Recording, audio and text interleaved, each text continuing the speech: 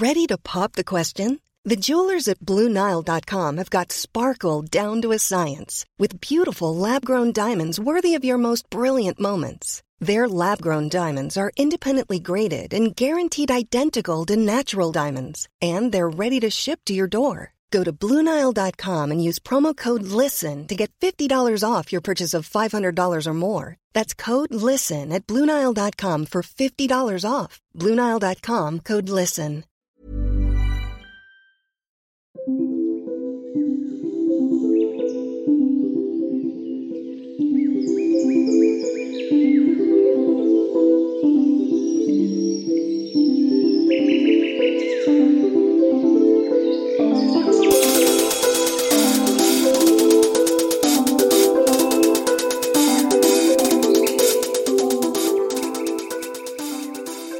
Hello and welcome to the White Witch podcast with me, Carly. Hope you are all well, witches.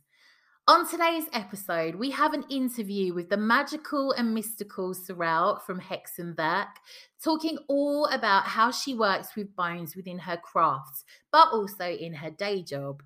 Following that, we'll have some insight into bone magic overall, how bones have been worked with from ancient times through to today. But to kick things off, we have our book review. I feel like I've been so fortunate to read two of my all-time favourite books back to back. We had The Once and Future Witches last week, and today I'm reviewing a book called A Lantern in the Dark. Navigate life's crossroads with story, ritual, and sacred astrology, written by Danielle Blackwood. I knew I would love this author when she states early in the book that Women Who Run with the Wolves was a book that she read whilst in some of her darker times, and that straight after she changed her whole life. She retells the story of Baba Yaga, and she mentioned Gemma Gary, who I'm a huge fangirl of. I'll be very honest, it's been a little while since a witchcraft non-fiction book has piqued my interest. Don't be mistaken, I have tons and tons and tons to learn about the crafts. We could never learn all of it, but I struggled to be inspired by any of the books that I saw. However, the minute Kimberly, one of my lovely Patreons, recommended this book, I knew I had to have it, and I devoured this book in no time. All I can say is, wow, this book, in my humble opinion, could be read by all witches from perhaps your early 20s to gain insight into sacred astrology, but more so what you might expect across the span of your life. So different spiritual thresholds that occur for all of us at around the same ages. But yet this is where the real magic happens for us. And I say early 20s because I think the first threshold she references is at the age of 25.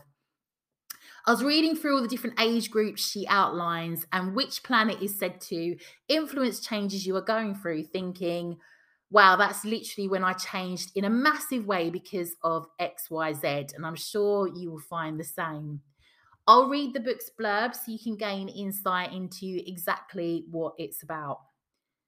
When we find ourselves at a crossroads, the conventional ways of understanding where we are can fall short. We are betwixt and between.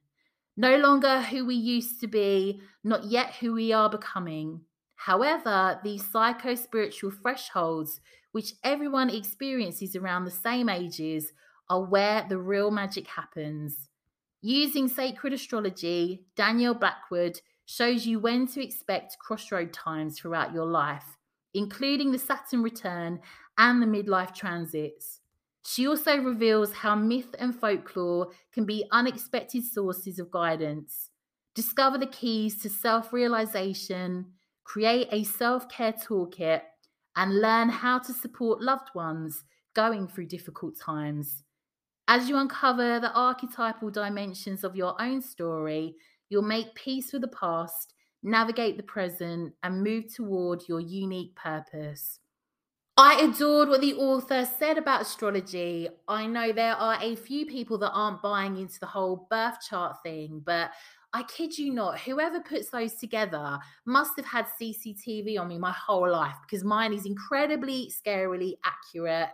And this was simply an online free to access one that I did. I'll put a link into the show notes if you'd like to have a look at your own. So although she doesn't get into birth charts per se, she does write about them. This section of the book blew my mind.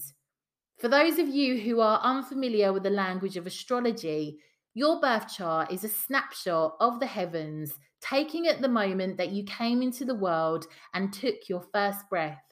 It is as unique to you as your fingerprint, and no one has ever had the same chart as you in all of history. And no one ever will again. The birth chart has been called a psychic blueprint or the map of one's soul. It reflects the core issues you come here to work out, the gifts you are here to cultivate, and points to the essence of your life purpose. I loved the stories within this book and how they represent different phases of life we are in and why. The shadow work questions she gets into for each phase, they go really deep. They were brilliant. Love the accuracy of the book. I thought the toolkits she puts together for you to manage a particular phase were excellent. She outlines different herbs, crystals, plant allies, deities, colors, and essential oils you could work with within that phase relating to that planet. Loved the meditations she has written. They are incredibly witchy. There are quite a few of them that you could record and listen back to. She seems as an author to be really down to earth, kind, friendly, the sort of person you would want on your team whilst you are at this crossroads. So I often find some authors come across as though they're like telling you what to do. They're not encouraging you. You can sense their tone when you're reading the book, or maybe that's me deep in it too much. Just felt this author came across as absolutely lovely. Also thought the spell work was worthwhile and well thought out and definitely marked each transition you might be experiencing. You can tell the author is very hedge witchy, and I, of course, resounded with that a lot. This author is now up there for me with Clarissa Pinkola Estes and Danielle Dolsky, one of my new faves. She really speaks my language. If you are someone who finds Clarissa Pinkola Estes or Danielle Dolsky tricky to read, but like the themes, you might find Danielle Blackwood's book a lot more straightforward and easier to tackle. Although I love both of those two authors, I struggled at first with reading their work. There is a lot to process. It gets very deep. So I can relate completely if you did feel like this. Join me after the break when we are interviewing my wonderful, talented friend, Sorel from Hexenwerk, all about Bone Magic.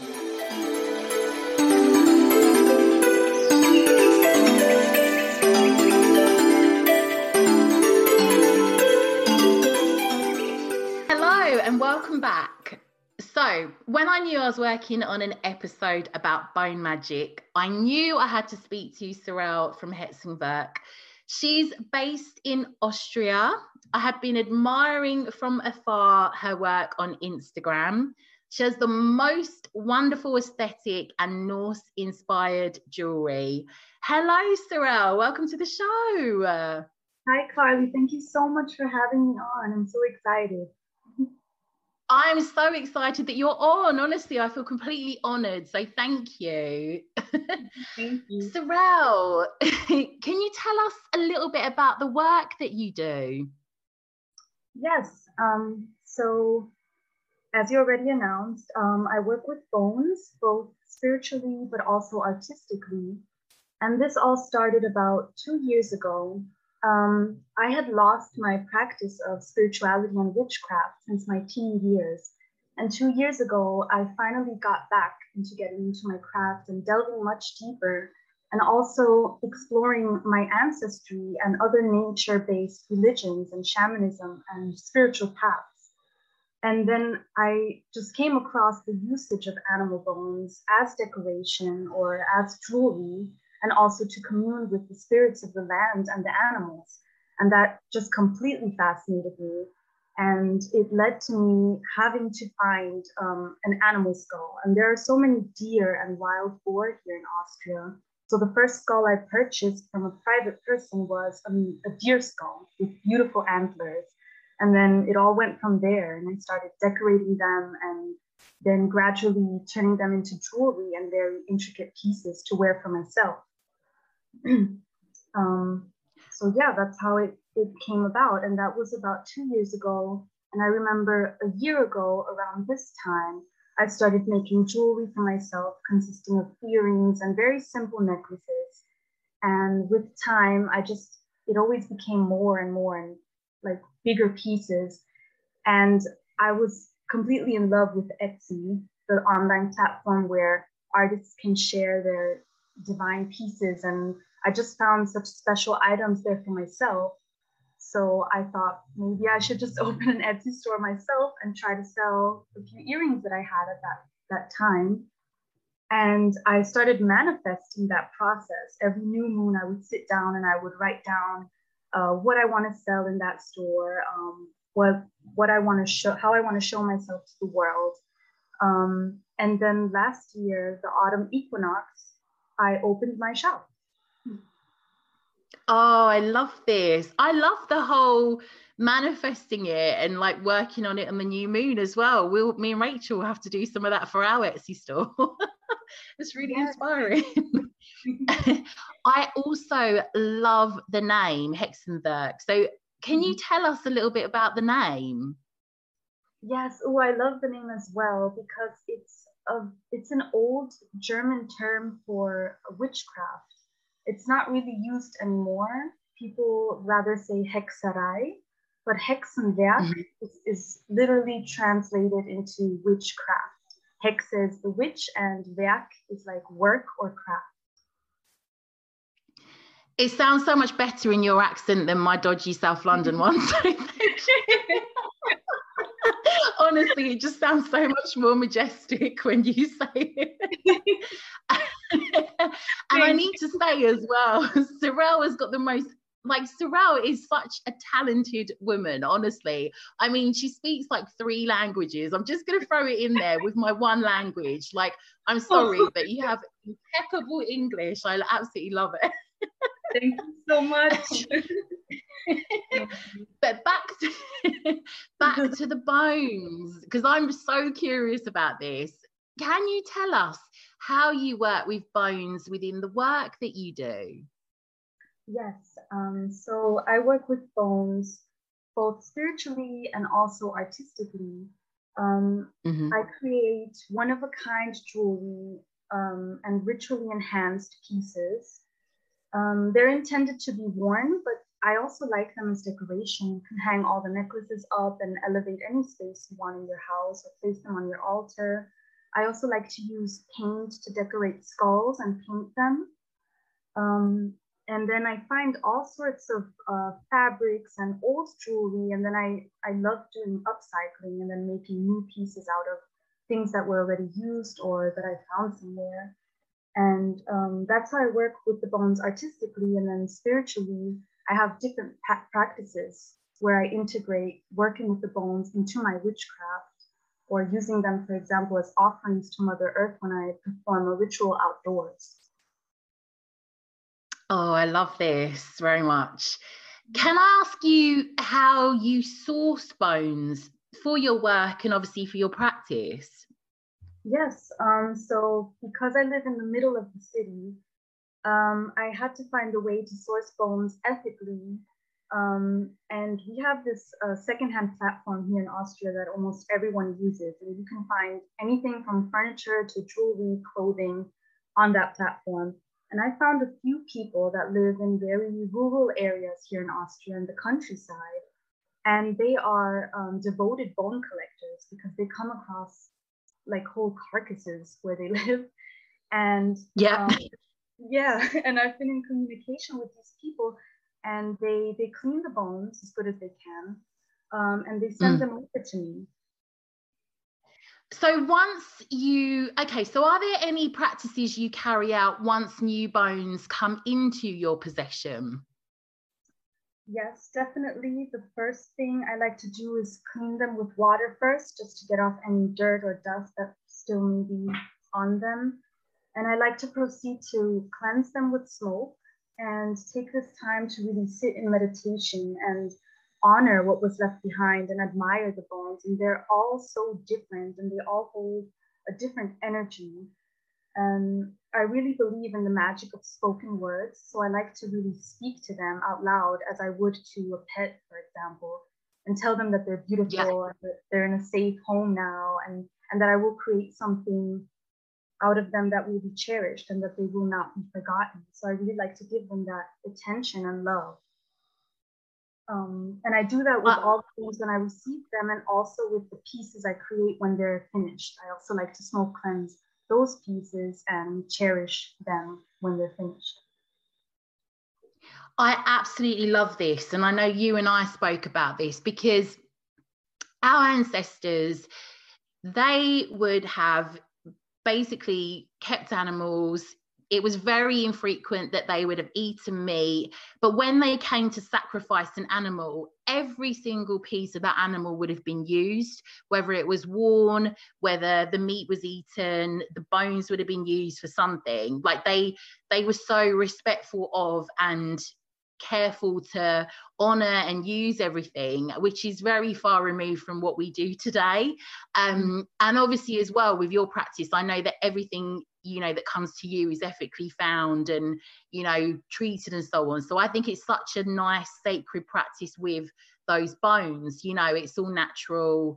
And I feel like, I mean, this is something I'd really like to look at doing within my practice. I felt very keen to see if I can come across any animal bones or if there's anything that I can work with.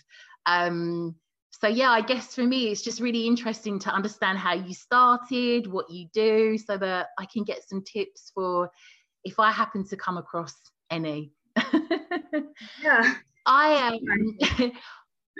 wanted to ask you, like, what's your relationship to the bones, as in energy and spirit? I know you've touched on that, but is there anything else that you're happy to share with us on that? Yes, I love to communicate with the bones by meditating with them. And I've also done some shamanic journeying with different deer bones. And then I kind of went into a complete trance state where I was in the forest with these animals. And I think they really hold that potent energy. And because they're from the land that surrounds me, I really feel an even deeper connection to the nature that surrounds me. And that's also a reason why I would never get anything exotic or that is not from the lands I live in, because that would kind of feel untrue to myself and not very ethical to purchase something from very far away. So I like to do the meditation with the bones. And another way that I like to use them spiritually is to do offerings or leave offerings behind from Mother Earth. When I do something in nature, I like to bring bones with me and give something back to the earth.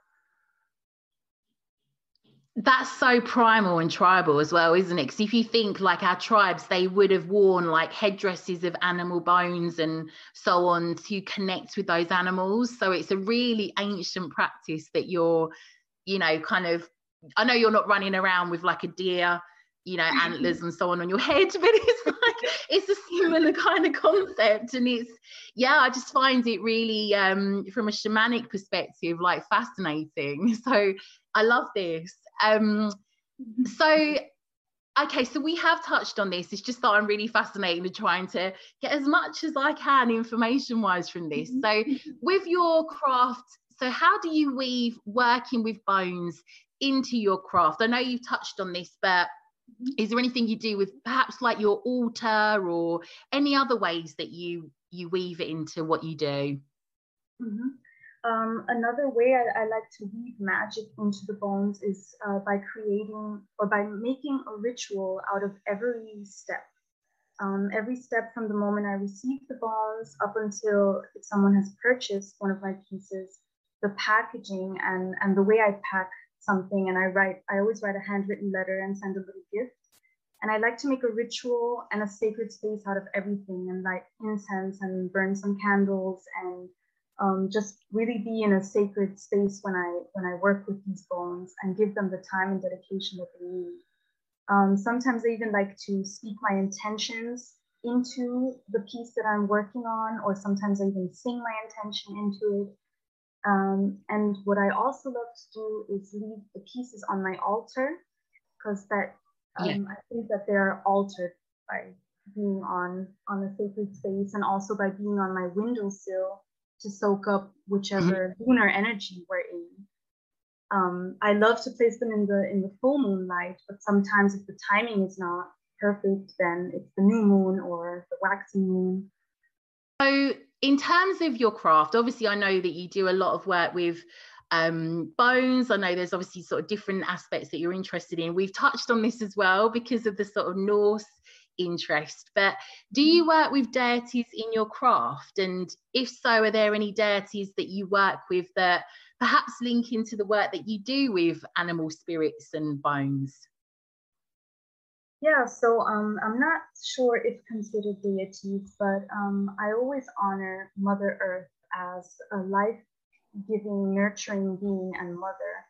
And the moon plays a huge role in my craft as a cyclical goddess and a reflection of ourselves, and also in her triple aspects.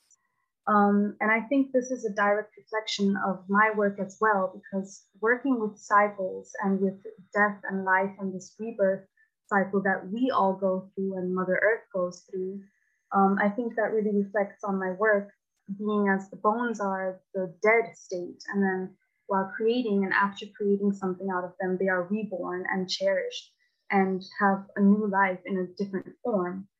And also, what I would like to add is I work a lot with my menstrual cycle, and that also plays a big role in working with bones. Sometimes I adorn the bones with my menstrual blood, and use the bones and the blood as offerings and sacrifices to Mother Earth, because everything is cyclical, and I'm really attuned into my own cycles and the cycles of the moon, and I think that's all interchangeable. And again, that is a really good way of delving into your like dark, divine feminine energy as well. Any work that you do with your menstrual cycle, your moon blood, again, that's another really good kind of primordial ritual. So yeah, it's like a really good I mean, like something we've been talking about a lot of late, so I'm sort of feeling the synchronicities here. What inspires your craft overall, like aside from just working with the bones? My spiritual craft, as in my witchcraft, or just any other influences that inspire the work that you do, you know, the pieces you put together, or your practice overall? So besides nature, of course, being my first and foremost source of inspiration, also when I started looking into the ways that my ancestors lived a very nature-oriented life and would celebrate nature and live in tune with the cycles, I came across the wonderful, rich history of the Viking era and of Norse mythology, and the depictions of the Völvas and medicine people, and the northern shamanism and their magic, which is Seder magic. So that really plays a big role in my creations as well, because I work with runes and with old staves and symbols that the Vikings would use in battle, or also for divination. This is why I absolutely love Sorel's work as well, because it wouldn't be, you could actually imagine Lagertha wearing some of this. Perfect. No, but seriously, you can see a Norse seer wearing it. It's just so, you know, and her photography is amazing. You will see, if you're listening to this on Spotify or certain platforms, you will see on the episode itself an example. Well, you'll see a lovely photo of Sorel and an example of some of her photography, but you must check out her Instagram, because it's got that really, you know, amazing like Norse dark aesthetic to it, and I'm absolutely here for it. Oh, thank you so much. And And we really bonded as well, not only over a love of the bones, but much talk over the Norse and, you know, Sears and the Volvers and also the program Vikings, which we have a shared love for. Yes, definitely. I'm sure Vikings was a big inspiration for me 2 years ago when I started watching the show. Oh, absolutely. Same for me. I mean, I've obviously gone off to go and, you know, funnily enough, I ended up watching Vikings because of like an ex-boyfriend. And I thought, yeah, this is, you know, when he talked about it, I was like, yeah, I don't think this is for me, you know. And then like 1 week later, I was absolutely hooked and, you know, wasn't sleeping, just watching Vikings. So wrong on that. But yeah, it's, you know, very educational program aside from the eye candy of Ragnar and so on. It is. It's so wonderful and magical to look at, and I just wish we could go back to those times and live in those villages with a seer and be attuned with nature and yeah, just live a more natural and magical shamanic life. I'm here for it. We need to set up some kind of commune, like, you know, and just set this up. We'll appoint a seer. I'm here for it. We'll have rituals over the land, and, you know, some people can do the farming. We'll split it up. It'll be great. That's a great idea. Let's do it. Oh, I'd be there tomorrow. Yeah, absolutely. I often think about this. I think it would work. I'm sure there'll be plenty of people that will be up for it. Just, you know, sell all your stuff. Let's all club together, buy some land. It will be just the same as, you know, when the Vikings came over to the UK and yeah, like set up there, you know, the scenes on Vikings when they're setting up the farm and so on. In my mind, I see it going like that. It's interesting that you say that, because there actually is a Viking community in Norway, I think, and they have a very ancient lifestyle, and they actually have like a community like that. Oh, wow, I'm gonna go. Honestly, this is news to me. Like, I'm so interested. I just kind of watch it and I just think, you know, I really could.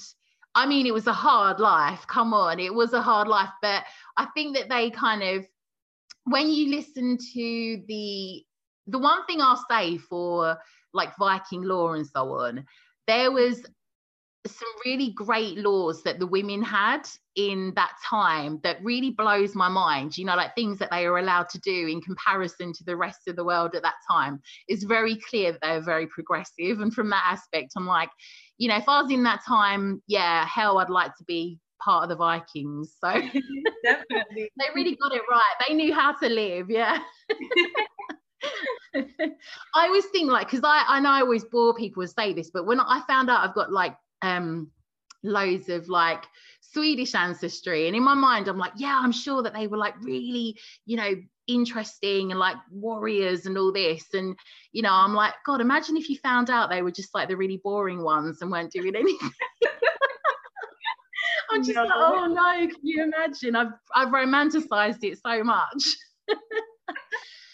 Right, so my most important question of any interview that I do, so what music do you listen to within your craft, be it for ritual work or whilst you work with the bones?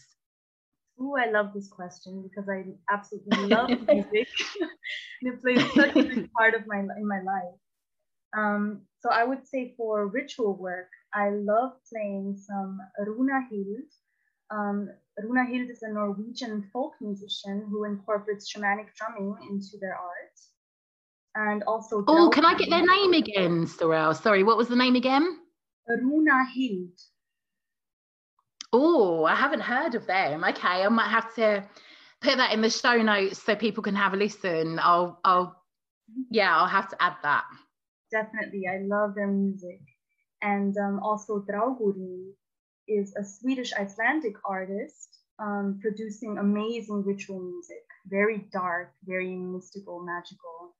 Very good to set the right mood for a ritual. Love this. Yes, absolutely love this. Well, where can we find you, Sorel? Where can we find your work? So I'm on Instagram at Hexenberg, and I think you're going to put a link in the show notes. Yes, And on I will. Instagram, you can also find the link to my Etsy shop, and those are the two platforms I'm on right now. Yeah. I will add all of that to the show notes. So thank you. And please do go and check out oh my goodness, please go check out Sorel's work. It is beautiful. It is, I haven't seen anything like it. It's absolutely stunning. She's so creative, and it's just, her photography is outstanding. It's got a wonderful kind of dark Norse look to it. So please go do check her out. I will get everything in the show notes. And Sorel, thank you so much for coming on. It's been so good to speak to someone who's doing amazing work with these bones. I love your respect for them. I love how you look after them, how you embrace them when they come into your possession. And thank you so much for telling us all about it, because obviously, like myself, I'm sure there's many of which who this is something that they'd really like to look into and, you know, incorporate into their practice, provided they ethically come into the bones. So thank you for sharing with us what you do. Thank you so much, Kari. Thank you for your work. Thank you for the chat today. Absolute pleasure. This is Paige, the co-host of Giggly Squad, and I want to tell you about a company that I've been loving, Olive & June. Olive & June gives you everything that you need for a salon-quality manicure in one box. And if you break it down, it really comes out to $2 a manicure, which is absolutely insane. It's also so easy to get salon-worthy nails at home with Olive & June. The difference between how your nails used to look when you did them yourself and now with the Mani system is a complete game changer. The best thing about Olive & June, too, is it's a quick dry. Dries in about 1 minute, lasts for 5 days, and full coverage in up to 1 to 2 coats. Visit oliveandjune.com/perfectmani20 for 20% off your first system. That's oliveandjune.com/perfectmani20 for 20% off your first system. I'm Sandra, and I'm just the professional your small business was looking for. But you didn't hire me because you didn't use LinkedIn Jobs. LinkedIn has professionals you can't find anywhere else, including those who aren't actively looking for a new job, but might be open to the perfect role, like me. In a given month, over 70% of LinkedIn users don't visit other leading job sites. So if you're not looking on LinkedIn, you'll miss out on great candidates like Sandra. Start hiring professionals like a professional. Post your free job on linkedin.com/people today.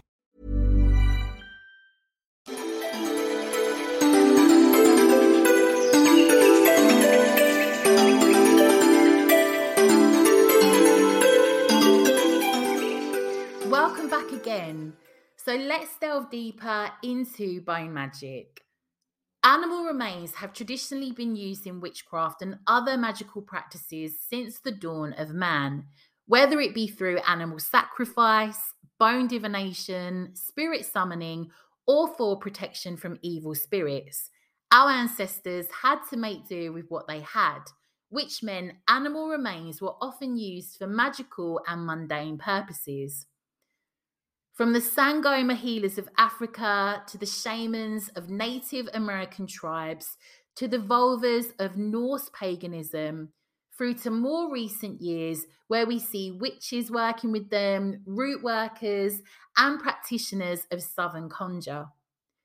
Throughout the Old Testament, a number of colourful biblical characters used bone divination as a means to predict the future and advise patrons on matters ranging from the ordinary to issues of communal or tribal importance. The earliest use of bones was likely as amulets and fetishes. Archaeological finds have uncovered thigh bones of mammoths that were carried by nomadic cave dwellers from Belgium. The smaller bones, such as the carpus and tarsus, were perforated and worn as charms. Other early uses include bone fires, known today as bonfires, where the bones of animals were ritually burned to appease a deity. Other early uses of bones include for divination, the blade bone of different animals, including sheep, deer, bear, and ox, were used for divination since antiquity and are still used by certain groups worldwide today. The blade bone was placed into a fire until it cracked in various directions. Once the bone cooled, the splits and cracks were carefully analysed. One method of reading suggests a long split lengthwise signified the way of life, while good and bad fortune were read from the lateral cracks. In Scotland, the scapula was stripped of flesh and inspected for any semi-transparent parts of the bone. Dark spots were believed to symbolise misfortune, while black spots foretold death. The Irish used a similar practice, except darker spots indicated that someone will be burned out of the house. In Europe, scapulomancy went by many names, including Slinianacht in Scotland. Chaucer mentioned the practice in The Parson's Tale of 1395, where he described the divination using the shoulder bone of a sheep. Gerald of Wales in Journey Through Wales wrote, "A strange habit of these Flemings is that they boil the right shoulder blade of rams, but not roast them, strip off all the meat, and by examining them, foretell the future and reveal the secrets of events long past. Using these shoulder blades, they have the extraordinary power of being able to divine what is happening far away at this very moment. By looking carefully at the little indents and protuberances, they prophesy with complete confidence periods of peace and outbreaks of war, murders and conflagrations, the infidelities of married people, and the welfare of the reigning king, especially his life and death." There is further mention of bone divination in Ireland, as recorded by Drayton in his Poliobion. Oh, why do I get all the big words? As described below. A divination strange the Dutch-made English have appropriate to that place, as though some power it gave, by the shoulder of a ram from off the right side, parred, which usually they boil, the spade bone being barred, which when the wizard takes and gazing thereupon, things long to come foreshows, as things done long agone. That made so much sense, but that's your proof. This passage is very similar to that from Gerald of Wales, is it? I couldn't figure any of that out, but anyway, both of which describe using a spiel bone to divine the future. Other methods have also been recorded, including by peering through the semi-transparent bone as a form of scrying, or grinding the bone into a powder, dissolving it in water, then drinking the liquid. Yummy. This practice of shoulder bone divination, as described in the passages above, continued through the 19th century in Europe.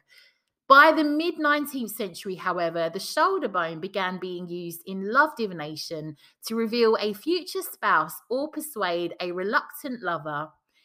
During the Renaissance, scapulomancy was eventually classified as one of the 7 forbidden arts. Despite the change in European magical circles, scapulomancy continued to flourish among Native American tribes across North America. Like early European and Chinese peoples, Native American tribes, including the Algonquian and Innu, would heat the scapula until cracks formed. However, they relied heavily on caribou, deer, rabbit, and very seldom sheep scapulas to determine where they should hunt, instead of foretelling their futures, commonly referred to as the shoulder blade path. They also used beaver tibias and bear patellas to determine hunting success, while fish mandibles and clavicles were thrown to answer yes with the teeth upwards or no with the teeth downwards. There are dozens of other bone divination practices used by Native American peoples that survive to this day. Apart from divination, bones have also historically been used for protection. So across Europe, horse skulls have been found buried under churches, home hearths, in walls, chimneys, and even under barn floors. Much of the folklore associated with horses is concerned with luck, so think horseshoes, and it is possible our ancestors placed the skulls in the home to bring luck as well as for protection. Cats were also commonly placed in the walls of buildings across Europe, especially in England, Wales, and southern Scotland. It is believed the dried cats were placed in walls for two reasons: to protect the home from vermin and as a sacrifice to the home as the protector from pestilence. More commonly, however, animal bones were used in fetishes, an object believed to have magical properties or to be inhabited by a spirit. Today, skulls and bones are used for a variety of purposes. Skulls and bones can be used as a holding vessel during spirit work, whether by the spirit of the animal who originally inhabited the body, by other animals of the same species, or by other spirits entirely. Summoning or invoking a spirit to the vessel can aid you in your communion or spell work by allowing you to draw from their qualities, especially those of animals. In ancestor work, the animal spirits inhabiting the bones can act as mediators, messengers, and even guardians or protectors during ancestral work or spell work. Skulls can be used for divination by gazing into the eye sockets or even into the base of the skull. Being the seat of consciousness, any images or messages received are thought to be from the spirit inhabiting the skull. The use of animal remains in witchcraft is based on the idea of animism, the belief that all things, living or non-living, have a spirit. Animism is the underlying theme of witchcraft, so it should be no surprise working with animal remains is based on a belief in animism as well.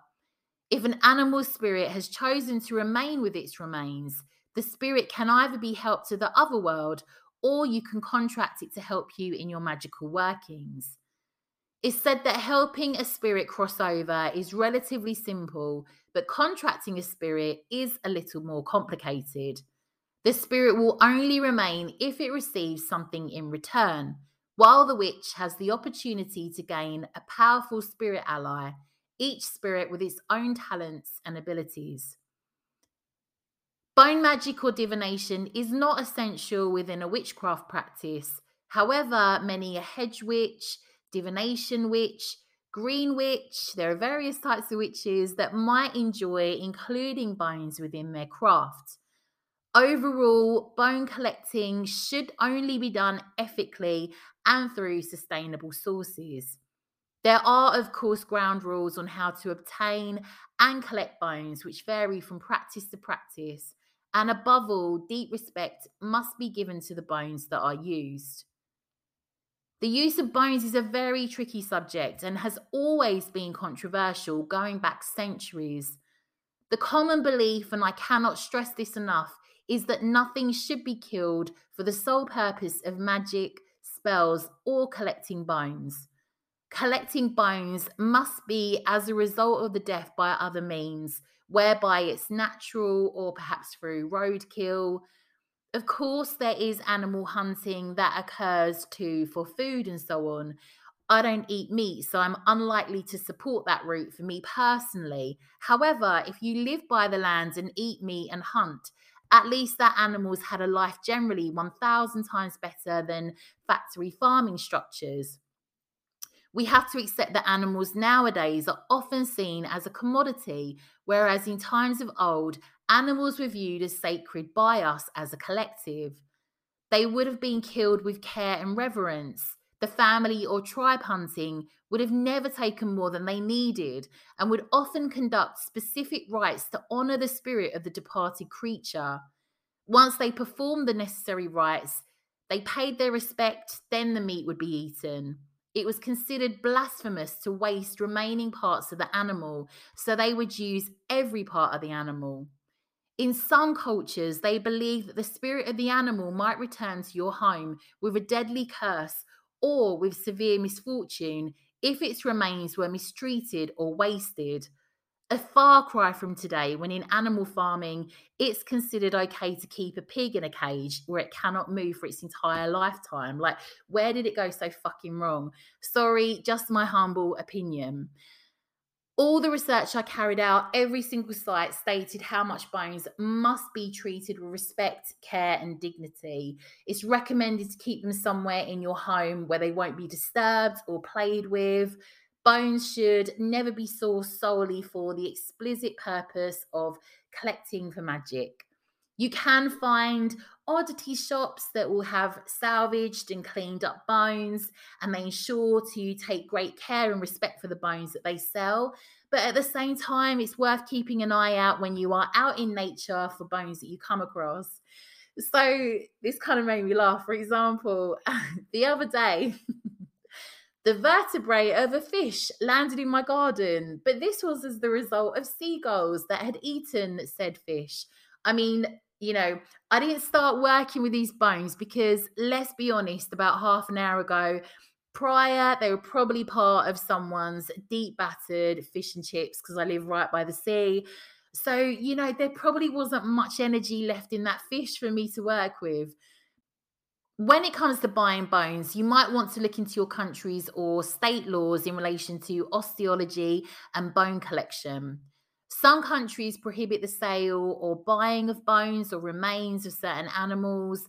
Some bones are restricted from being removed from a state, province, or country. And some countries prohibit the sale, buying, or collection of human or animal bones. I'm not going to get into human bones on here. An important belief is that when you source the animal's parts through mistreatment, you are already tainting your magical intention by tainting their magical essence. So expect nothing good to come from it. To kill an animal purely for their body parts for selfish reasons is to dishonor and disrespect their spirit.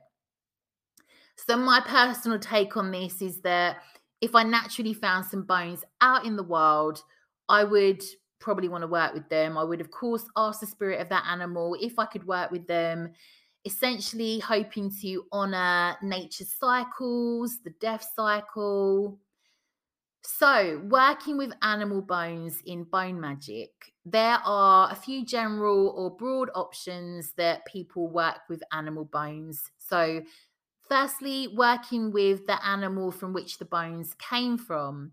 This can mean asking for the animal's assistance, for them to do your bidding, lending their energy. This process requires the animal to want to assist you and also requires a rapport and relationship with the animal first. This process takes time. It can be done through offerings, ritual, meditations to meet and connect with the animal spirit of the bones. Working with the collective energy of the animal. So different cultures also have definitions of what certain animals represent collectively, and often in regards to animals that are native to a specific region or continent. The bone or bones can be used to connect with the collective spirit of the type of animal that the bones are from. So animal spirits are represented so differently within different cultures. For example, Celtic, Eastern European, Asian, African, and so on. You might want to look into your cultural background and if bones were used within spiritual practices that they used. And you can understand more on how the animal was represented or how their spiritual essence appeared to your ancestors. You could work with that animal's collective spiritual energy within meditation, ritual, and offerings. If you have an animal spirit guide, you can also use the animal bone to connect to the collective animal energy that is your animal spirit guide, providing the bone is from the same kind of animal that your animal spirit guide is. There are different ways that bones can be used in magic. Intuitively working with those bones is ideal, but here are some suggestions for how you could add bones to your magic workings. You could use the bones as the focal point of your spell or magical working, or you could add them as a lesser element of the spell, same as using other correspondences such as herbs, crystals, planetary and astrological aspects, the elements, elementals, and color magic. The animal's spirit can be added to enhance the spell with the help of the animal's bones. Adding a bone to a spell with the energy of the animal or collective energy of the animal's spirit can be done to add or draw a quality of the animal to your working, or you can ask the animal to assist with your working. For example, if you need something quick and cunning, you could use a fox skull or bone. For wisdom and teachings, you could use a wolf skull or bone. Depending on the size of the bone or even skull, the bones or bone can be added to perhaps an altar where the spell is done, or can be added to a charm or perhaps a spell bag with herbs, crystals, and perhaps oil, and carried on you or the person you're gifting it to do the working or draw something towards or away from you. I said wolf skull or bone like they're just running rampant in the UK, but obviously we have a lot of American listeners. So bones and skulls can also be used for meditation and astral work to help you connect with the energy of the animal that the bones belong to, or again to the collective spirit energy of the animal. To work with the animal energy in astral work or meditation, you could simply hold the animal bone or skull, or have it placed near you and focus on the bone or skull. You could speak with the bone or skull and the animal and allow yourself to feel its energy. Maybe allow the conversation to flow.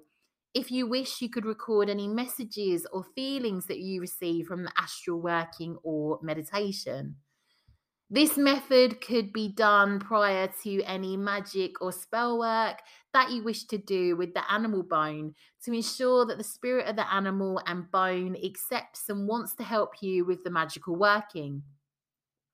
It's said that you should be sure to always get permission or the go-ahead from the animal first before using any bone or skull in your magical working.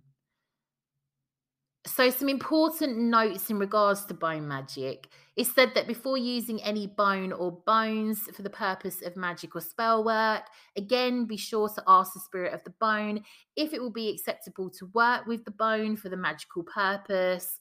Again, this could be done psychically and intuitively, sensing or hearing an answer, or you could use a form of divination to get your reply. If you feel that it will be okay and that the energy or the spirit of the bone agrees to your working, then it's said that you can proceed. But if you get the feeling or message that the spirit of the bone doesn't want to participate, then don't use that bone in your magical working. Keep the bone or skull in a safe place on display, or place neatly in perhaps a protective box or case. If you feel that the energy of the bone doesn't mix well with your energy and you no longer wish to have it in your possession, then it might be best to find the bone a new home for someone who will take care of it. I did come across a Kitchen Witch's blog where she stated that she worked with a very large animal bone, much like a pestle in her practice, to grind herbs and spices, and another to stir soups. She did this as animals are seen as a sign of abundance and prosperity when used in magic, and that by using animal bones in your spell work, it can help with conjuring spells relating to abundance, prosperity, and financial gain. She also worked with a long bone as a wand. This is absolutely something I could see Baba Yaga doing. So I mentioned earlier human remains, which I'm not going to be delving into, but I can give you a fascinating bit of macabre lore that many powerful witches would ask to be cremated or have their graves kept secret so that other magic practitioners wouldn't attempt to acquire their bones, for the bones of a powerful witch would ensure that their spell work would hold their remnant power. So let's look at bone divination, also known as bone scrying, throwing the bones, or casting the bones. Bone divination is a unique form of divination that varies from culture to culture, regionally and globally. Different cultures have had different methods of divination using different types of bones, sometimes by throwing the bones or, like we mentioned earlier, by means of fire. In most cases of bone divination, there aren't any set rules and is rather a quite personalized form of divination. Bone divination will vary between diviners and practitioners, that each practitioner will have their own method and means of prediction or finding answers through this means of divination. For many practitioners of bone divination, ancestral spirits and perhaps spirit guides are consulted during the reading. The practitioner, like many diviners, will also have a special bond and connection with their bones and will take great care of them. Throwing the bones is a term for a type of bone divination that not only uses some bones, but also other trinkets that are added to the mix. The small items and bones are thrown on a rug or specially designed mat. Then, depending on where the items land on the rug or mat, the practitioner gives an answer to the proposed question. This form of divination and the items in the mix are often collected by the practitioner, but some kits can be found online. Bone reading is a form of divination that uses animal bones, but you can also use in there nuts or shells, dice or beads. All of them collectively are known as bones and all are used to divine information. Each individual bone or piece has a specific meaning assigned to it, usually by virtue of perhaps the characteristics of the animal the bone comes from, or the part of the body represented by the bone. So to give you a traditional example, water buffaloes, they were known to migrate. So the water buffalo tooth is often associated with travel. It's said that the raccoon penis bone, what do you think that's associated with? Well, of course, it's sex and sexuality. Other items such as keys, horseshoe charms, coins. There are so many things that you can add, and I will go into this, but they can all be added for their symbolic value. So in times past, the bones were often tossed into a circle drawn on the ground. However, modern bone readers are more inclined to toss them onto a specially marked cloth. Sometimes this cloth may even be the hide of an animal. So how do people acquire their bone divination kit? So some people will purchase a set online. There are apparently some reputable companies that put them together. They are said to be ready to go as they are. However, they are largely regarded as a starter set. So people will often add new items to their set as well. In this way, no two bone reading sets are alike. Some people prefer to gather their own pieces and assemble their bone sets over time. These people often find bones while on nature walks. They may harvest them respectfully from roadkill. Some folks feel that the process of finding, drying, and ritually preparing their bones imbues the bones with their energies and makes them a much more personal tool. Suffice to say, animals are never killed for the express purpose of taking their bones to be used in a bone reading set. Items such as dice, beads, charms, and so on can be obtained easily, but sometimes certain different aspects that you might add, they could come from perhaps like old jewelry, unused keys, other things you already have around the house that might mean something to you. Some bone readers may choose to read their bones as upright or reversed in a manner similar to tarot cards. So those bones which fall upright are thought to have positive aspects and mean that an energy or condition is present and growing. So when they're reversed, it represents that the energy is weakened or shrinking away, decreasing. To determine if a bone is upright or reversed, you might wish to choose a bone that has two distinct sides when making your divination bones.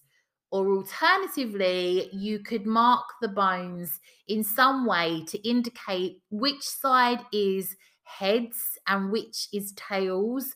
You could use a plus sign to represent heads and a minus sign to represent tails. Or you could simply paint or draw a dot on one end of the bone to represent heads, whatever you choose.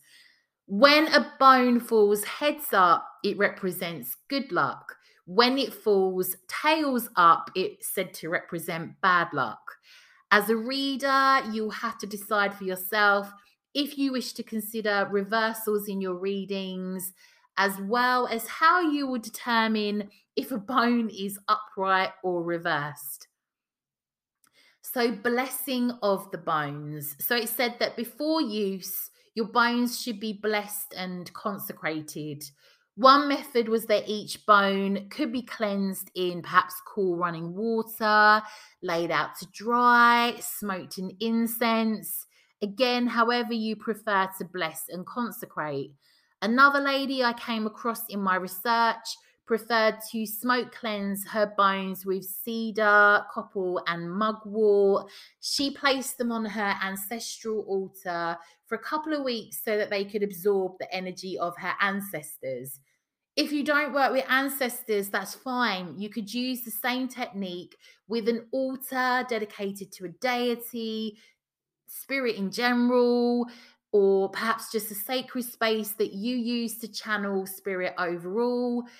If you work with ancestors or deities or spirit, a method I came across was presenting each bone to them and explaining to them what that bone means for you within your divination. So this is done to establish a common language between you and your deity, your spirit guides, your ancestors. When not in use, you may wish to store your bones at your altar just to keep soaking up their energy. And you might want to place your bones in maybe like a small pouch or in a small box. As a more advanced form of divination, bone throwing can be a very personal form of divining, as each bone set can be entirely personal. Again, you can purchase online a standard set, but if you wanted to start your own, you could add anything that you feel is right to it. Of course, you may want to add some bones that are sourced ethically. You might even want to add like one or two. You may not even want to have bones in there at all. There are some sets that people refer to it as that, but they are made up of all different trinkets. You could add to some bones, perhaps some shells, trinkets, coins. No two bone throwing sets will be the same, each which crafts and collects their bones based on their throwing style, and often a set will change significantly over time. Each piece of the set has a meaning, but the meaning of the individual pieces is not as important as how the pieces relate to each other, how they fall, where they touch. The distance or lack thereof of each piece comes together to form a narrative that helps to illuminate the question that the caster has asked. Many people avoid bone throwing because it seems like more of a difficult form of divination to learn. It seems very intuitive and not terribly concrete. And a lot of people are used to the fairly cut and dry meanings that you can find in tarot books. While bone throwing is certainly more interpretive and intuitive than other forms of divination, I've heard it said it's not difficult to learn. Again, I'm, putting this episode out there. This isn't something that I've done. I'd like to create my own, bone throwing set, but I'm not there yet. So please don't think I'm telling you what to do or that I've done it myself and I know all about it. The creation process is said to be more of the vital step of learning to use them. So, familiarizing yourself with your sets, this can unlock a deeper connection with your tools than you might be able to have when you work with commercial divination tools like the tarot and so on. It said that bone throwing is a great way to harness psychic power if you just don't know quite how to tap into it. It's said that this method of divination can help you access those deeper psychic messages and improve your intuition massively. It's said that bone throwing can help you to connect with the earth, with past generations of witches, and with your primal nature. This is a tool made from what you have available, from natural items, perhaps hand-me-down trinkets and such. It's shaped by your reality and your circumstances, and that is something that is often lost in a digital age. If you sometimes find yourself struggling to connect with the physical, human part of your spiritual self, bone throwing is said to feel like a revelation.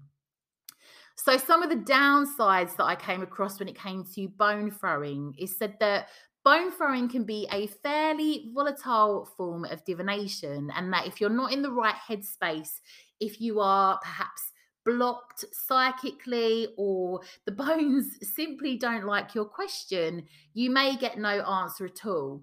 Thankfully, it's usually easy to tell when this happens because the reading will feel flat and uninspired at times like this, and you'll know to put the bones away for another time. So I read that if you struggle with your psychic side, you might initially find bone divination tricky.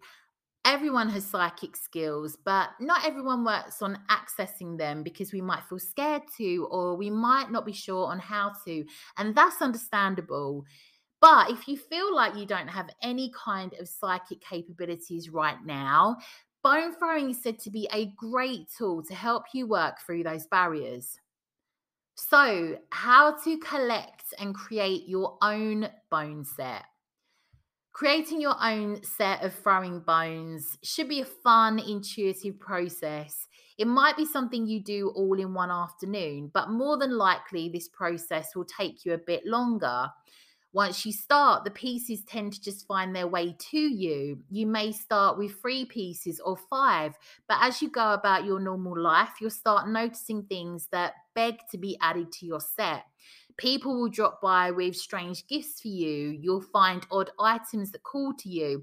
And before you know it, your bone throwing set will be complete. So I've started putting together my own little bits and pieces. They are bits that mean something to me. I've got like a little witch bell in there. I've got a crystal in there. I've got a little brooch in there. Just putting little random bits together.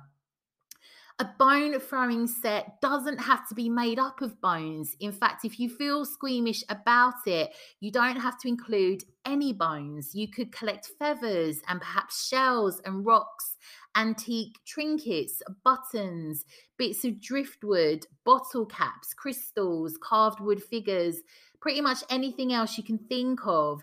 The main criteria should be whether it speaks to you. Again, it's all got to be a similar size as well. You can't have like one hefty item and one tiny little button. So bones are natural items that you could include. So you could include maybe, again, like animal bones, animal teeth. That sounds slightly morbid.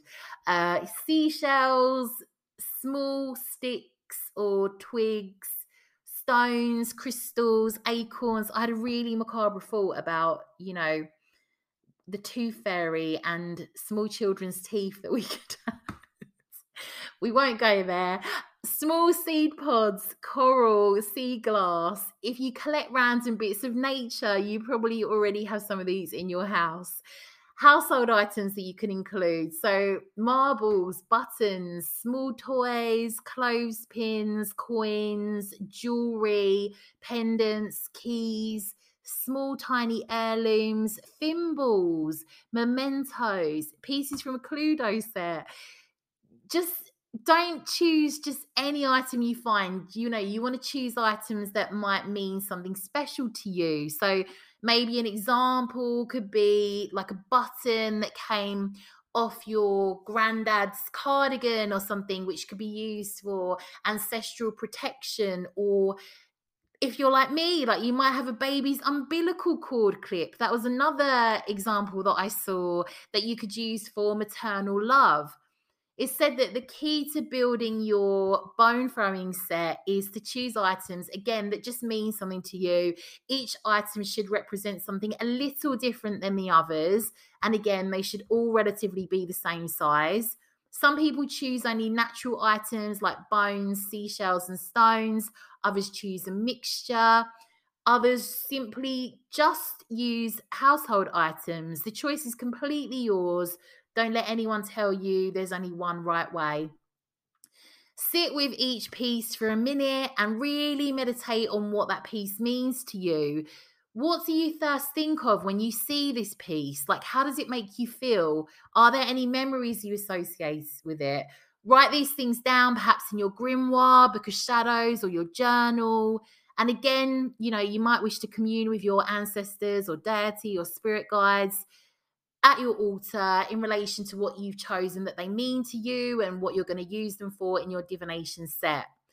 Some ideas for what each part of your bone throwing set could contain are as follows. So you could have one for the self, one for health, one for wealth, one for family, one for love, one for magic, one for yes, one for no, one for evil or bad intentions, one to represent male energy, one to represent female energy, one to represent like one or many, and this should be a two-sided item apparently. One to represent truth. This shows your heart's true desires. Another for other. This is for if you want to read for someone else. And lastly, fated or decision. Again, another two-sided item indicating whether you can change the situation. I know that's really complicated. I'll put all that into the show notes so that you can see. With the male and female option, so these gender bones or items are useful when you don't know who is involved in a situation and you want clarification. You don't need to have all of these either. You might just opt for a few of them. Again, you might have more than that. It's entirely up to you. And the most important thing I saw stressed on all the sites that I went on when it came to building up your collection was taking the time to find the pieces that really spoke to you, that you gave them meanings that resounded with how you felt or saw each piece. So I have some beginner bone reading techniques that you might want to try.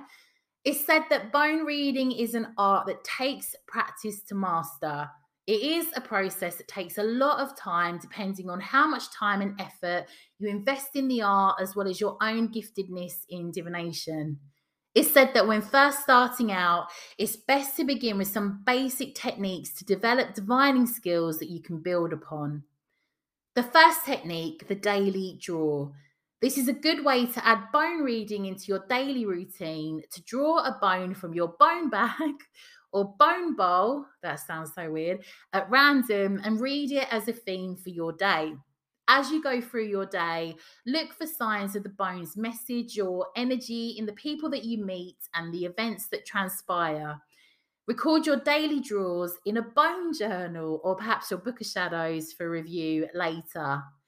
As you become more proficient in this practice, you may wish to blindly reach into your bone bag or bowl, grab a few bones at random and toss them on your reading surface. Study the configuration of bones before you.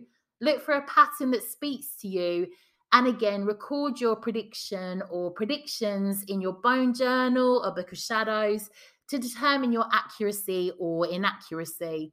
When you get comfortable with this technique, you can expand your bone reading practice by throwing all the bones at once. Even then, it may be helpful for you to break up the configuration into separate groupings and read them separately. There's a free bone draw to address an issue or problem. So think of your question and one at a time, draw 3 bones out of the bone bag, laying them in front of you in a straight line. The first bone represents your problem or issue. The second bone represents what is needed or called for to address the issue or problem. The third bone gives an indication of the most likely outcome of following the advice of the bones. And lastly, the tarot technique. So when combining reading the bones along with reading the tarot, apparently you have 2 choices. They are, the first, reach into your bone bag or bone basket and pull 1 bone at random and place this over the tarot card in a tarot spread. The meanings of both the tarot card as well as the bone are considered and an interpretation is given. The second, reach into your bone basket or bag, grab a few random bones, tossing them over the spread. The bones are read along with the tarot cards in relation to where they fall on or about the tarot cards. This same method can also be used with other cards, so oracle cards or the Lenormands. So, lastly, what to do if you come across some bones in the wild naturally. So if you come across bones that still have flesh on them, such as roadkill, if you decide you're going to work through the process, again, I have not done this. I am just going on a lot of research off of the internet. Firstly, you need to begin by removing the flesh. So some do this via a slow cooker method. I'm not going there. Burying the bones, digging them up after a few days. Also, the process of maceration, which is a cold water method, said to be really stinky. We'll go into that. Some people lay out the bones just so any animals can eat the remaining meat, but it's said that that's tricky as they might make off with your bones. The morbid but somewhat intriguing method I came across was via the domestic beetles that are flesh-eating beetles, but this is a method apparently for someone who's consistently needing to clean bones, so that's quite worrying. A method people use is hydrogen peroxide to whiten the bones, which helps sterilizing them. People like sun them, so leave them out under sun, and this helps with the process, so bleaches the bones. But using bleach to clean bones, even in small concentrations, is harmful to the bones and will cause degradation, so not to be recommended. It's said that you shouldn't boil or bleach the bone. Boiling causes fat to soak into the bone, resulting in a greasy, yellowish specimen. You can use ammonia to remove superficial grease on the bone, but it cannot remove deeply embedded grease that will eventually come up to the bone surface. So maceration was said to be the best method. So removing any tissue or hide from the bone, immersing the bone in a container of cold water, leaving the container in a warm location where you can handle the smell. Periodically, you pour out the water, apparently gardens love it, and replace it with fresh water.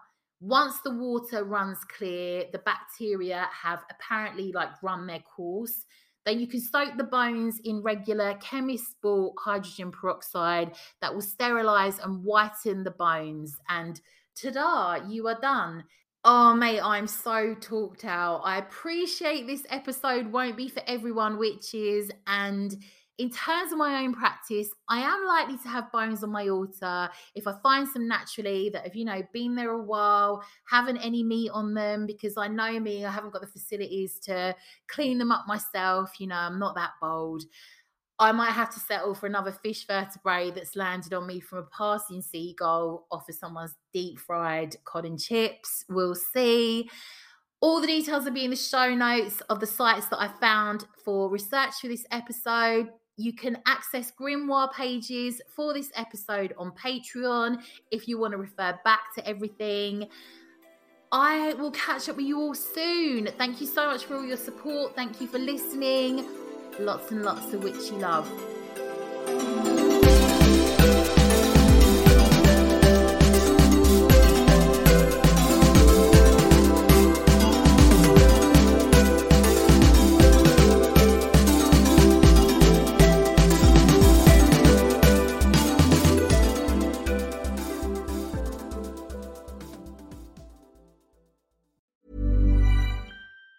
Even on a budget, quality is non-negotiable. That's why Quince is the place to score high-end essentials at 50 to 80% less than similar brands. Get your hands on buttery soft cashmere sweaters from just $60, Italian leather jackets, and so much more.